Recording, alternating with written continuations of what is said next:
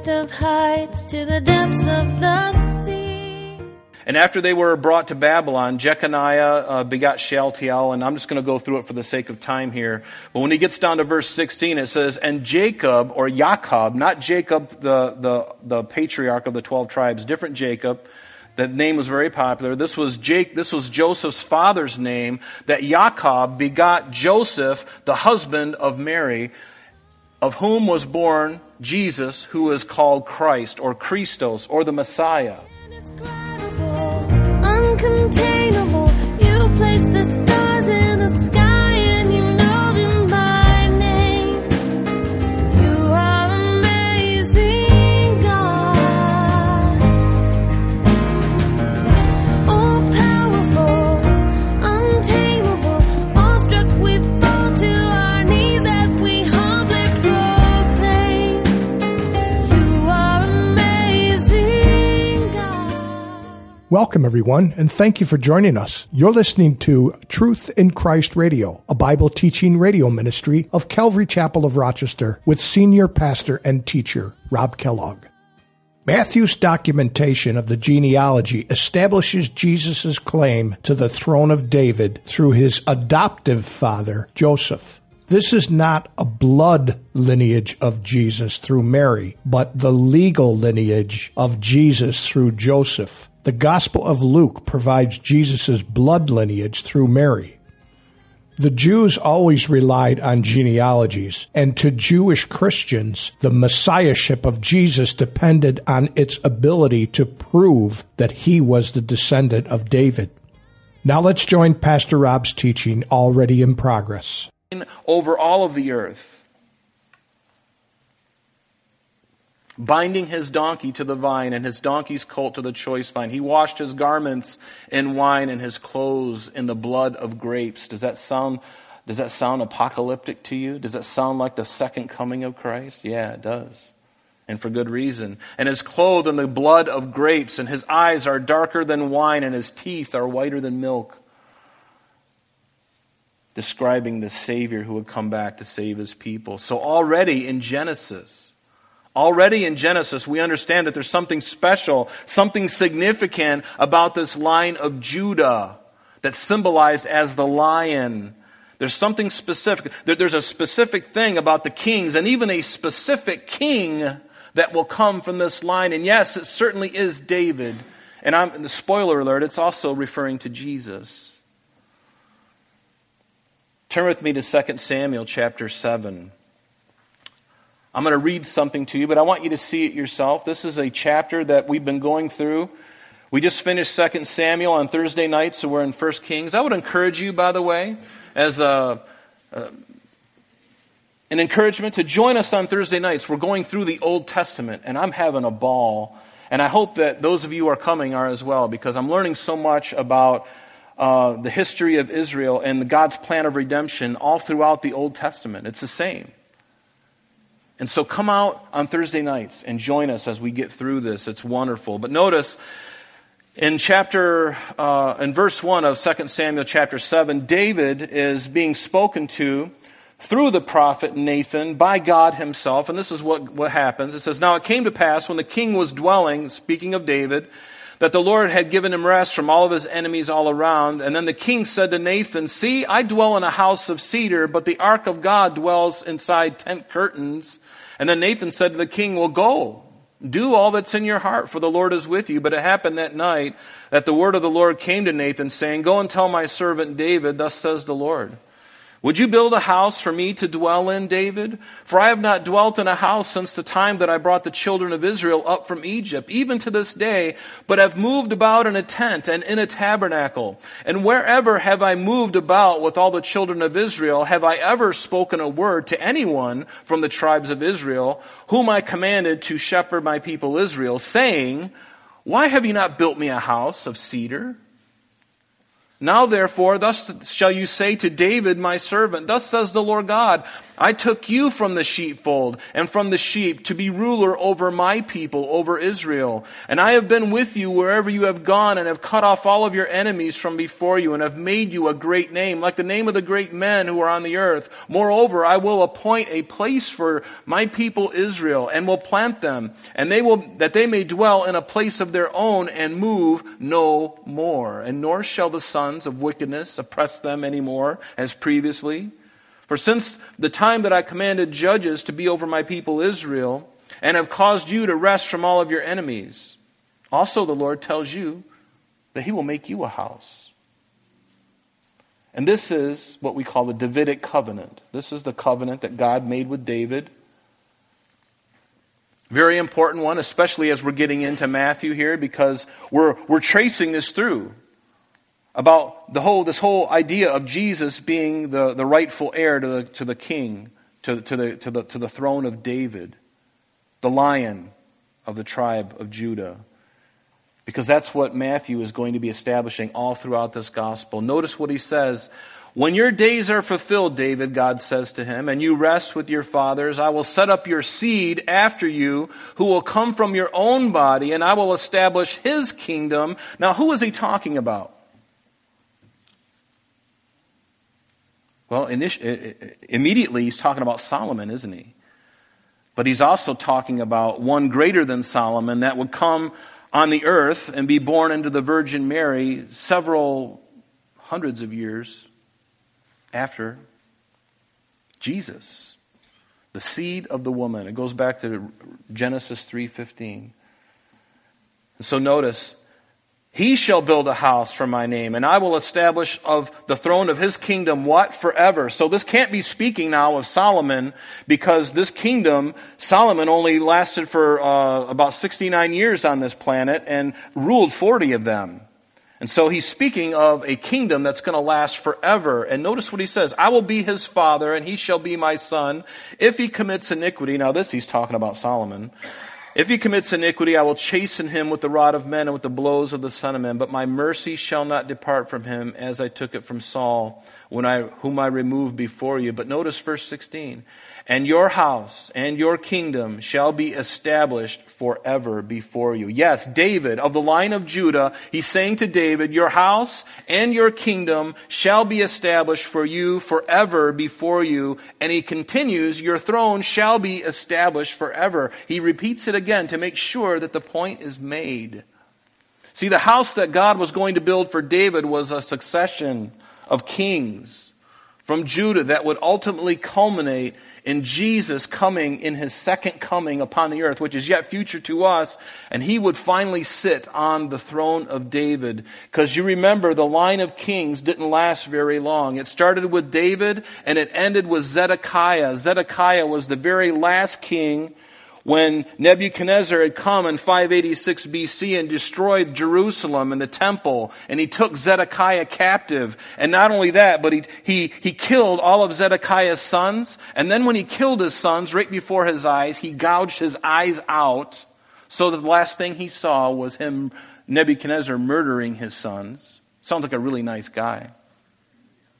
He takes his eyes out, puts him in prison, sends him to Babylon, and he dies in a prison cell in Babylon. And so the kingly line of Judah was cut for a season. But it's going to resume when Jesus comes. And so far, there has not been a king from Judah, sitting on the throne in Jerusalem since 586 BC. So here we are, 2,500 plus years later, and still no king on the throne of Judah. No king of Judah on the throne of David. But soon, the Bible tells us that he will come. And when Jesus returns to the earth, he will be the rightful king. And so we see this importance because Jesus was from the line of David too. And in fact, that's why this genealogy that we're starting off with is so important, because it establishes that fact, that lineage, and it makes it very clear. In two different ways in the Bible, it tells us this. And even after David and Solomon's reign, the prophets of the Old Testament continued to prophesy of this dynasty of Judah. In Isaiah chapter 11, it says, "There shall come forth a rod from the stem of Jesse, and a branch shall shoot out of his roots," because the kingship had been severed with Zedekiah. And Isaiah is prophesying that that's going to happen. And oh, by the way, don't worry, because there's going to be a green shoot coming out of that stump of Jesse, out of the line of David. There's going to be a green splint that's going to come up. And who is that? A branch, a netzer, is what the Hebrew calls it. That's going to be Jesus. He's going to come up from that. Yes, the kingdom is going to be severed for a season. Zedekiah was the last one, but now we look forward to when Jesus comes physically to the earth, and he will fulfill this prophecy. And I love what it says. It says, "And a branch shall grow out of his roots." And it even goes even further. "The Spirit of the Lord shall rest upon him," the sevenfold nature of the Spirit of God, "the Spirit of wisdom and understanding, counsel and might, the Spirit of knowledge and of the fear of the Lord." And Isaiah goes on in verse 6 and even talks about the conditions of the time when Jesus, the King of Israel, the King of Judah, when he comes into his millennial reign, it even gives us the temperature, the climate, if you will, of what those days are going to look at. Look at verse 6 with me, and let me read it to you. "The wolf also, the wolf, a predator, will lie down with the lamb. They are natural enemies, but in the millennial kingdom, they're going to lie down together." Miracle of miracles, cats and dogs living together. Amazing. "The leopard shall lie down with the young goat, the calf and the young lion and the fatling together. A little child shall lead them, and the cow and the bear shall graze." The cow and the bear shall graze? That's interesting. "Their young ones shall lie down together. The lion shall eat straw like the ox. The nursing child will play on the cobra's hole. And the weaned child shall put his hand on the viper's den. They shall not hurt nor destroy in all of my holy mountain, for the earth shall be full of the knowledge of the Lord, as the waters cover the sea." And notice what it says in verse 10. "And in that day there shall be a root of Jesse." Who is that root? It's Jesus, the Lion of the tribe of Judah, "who shall stand as a banner to the people, for the Gentiles shall seek him, and his resting place shall be glorious." Love it. All the world will come before him. Yes, every knee will bow before Jesus Christ. Believer and unbeliever. God would rather us come to him as believers and bow our knee to him. And we bow our knee to him now, don't we? Because he's the great king. He loves us. He saved my soul. What more could I do, Lord? What can I give you? What more could I give you? That should be the question of my heart. Take all of me, right? But even in Micah, "But you, Bethlehem, Ephrathah, though you be little among the thousands of" what? "Judah, yet out of you shall come forth to me the one," capital O, "the one to be ruler in Israel, whose goings forth are from old, from everlasting." Even in Revelation, we saw the Apostle John speaking, and he says, "As I wept much, and there was no one found worthy to open and read the scroll or to look at it. But one of the elders said to me, 'Do not weep. Behold, the Lion of the tribe of Judah, the root of David.'" Again, going all the way back to Isaiah 11 that we just read. All of these things to prove and to show that it's through the line of Judah, as Jacob said in Genesis 49:10, that he would be. The scepter would not depart. It would come through ultimately David, and then from David through his lineage all the way down to Jesus Christ. And we will be getting into this shortly here, this genealogy, because that's exactly what it points to. It proves it beyond a shadow of a doubt. Again, you can be encouraged that you can follow the Lord in that way. You can read his word that way. Read it and know it. And share it, because people think this is just some kind of myth that's been handed down over generations and has been, over time it's been, smithed and reworked, and people have, interjected things in it and stuff like that. That is not the truth. Universities will tell you that. Oh, it's just a bunch of myths from Jewish people. It's just a bunch of myths, and it's all been oral tradition. It's been passed down, and it's so corrupt. You don't know anything. See, these guys need to go to school and learn the truth, because this has been around a lot longer than them, and a lot longer before even the United States was even anything. So who are you going to trust? I don't have a problem with education, but when an educator is willingly ignorant, he's got a problem, and he needs to go back to his first roots again. He needs to go examine the truth. So Jesus is of the tribe of Judah. He shall reign over all. Romans 15 tells us that. There shall be a root of Jesse, and he who shall rise to reign over the Gentiles, and in him the Gentiles shall hope. Yes, not only just over the Jews is he a Savior, but he's a Savior to the world. Isn't that what Luke tells us? Do you remember what happened? And again, just because there's some who say, well, Jesus was just the king of Judah over the Jewish people, and it's just for the Jewish people. That's not true at all. The Bible says something different. In Luke chapter 2, it says this. They were in the same country, shepherds living in the fields, keeping watch over their flock by night. And behold, an angel of the Lord stood before them. The glory of the Lord shone round about them. They were very afraid. And then the angel said to them, notice this, do not be afraid, for behold, I bring you good tidings of great joy, which will be to just the Jewish people? No, this is what it says. I bring you good tidings of great joy, which will be to all people. All, not just the Jews. Gentiles and everything else.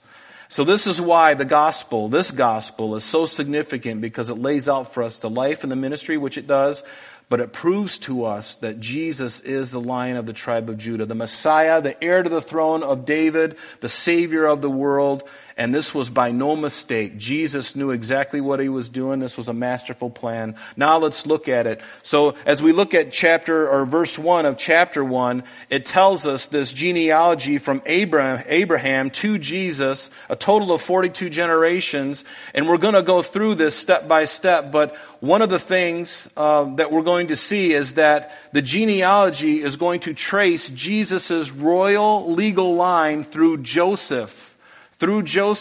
Because Joseph was Joseph Jesus' biological father? He wasn't. But was he his caretaker? Yes. But was he also born of the Virgin Mary? Was Mary from the tribe of Judah? You better believe she was. And so now, again, this proof is so undeniable, unmistakable. So now he's going to take us through Joseph's line just to prove to us, hey, that even if we look at Joseph, he had nothing to do with the birth of Christ, right? He didn't have anything to do with it.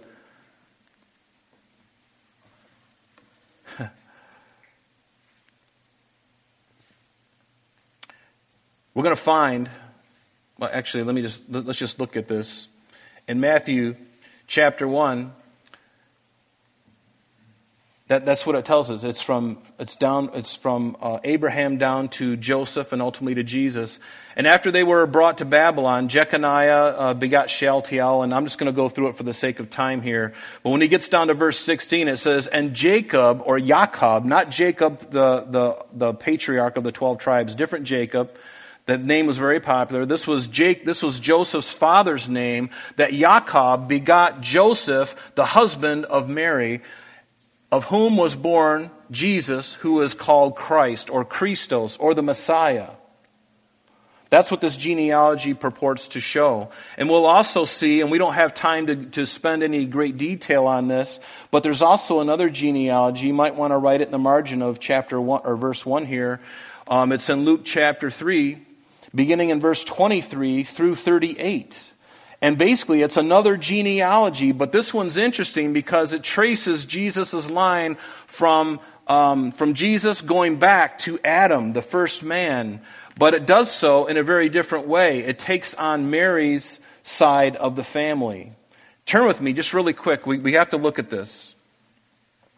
Turn with me to Luke chapter 3, beginning in verse 23, and that's all we really need to look at. Luke chapter 3, verse 23.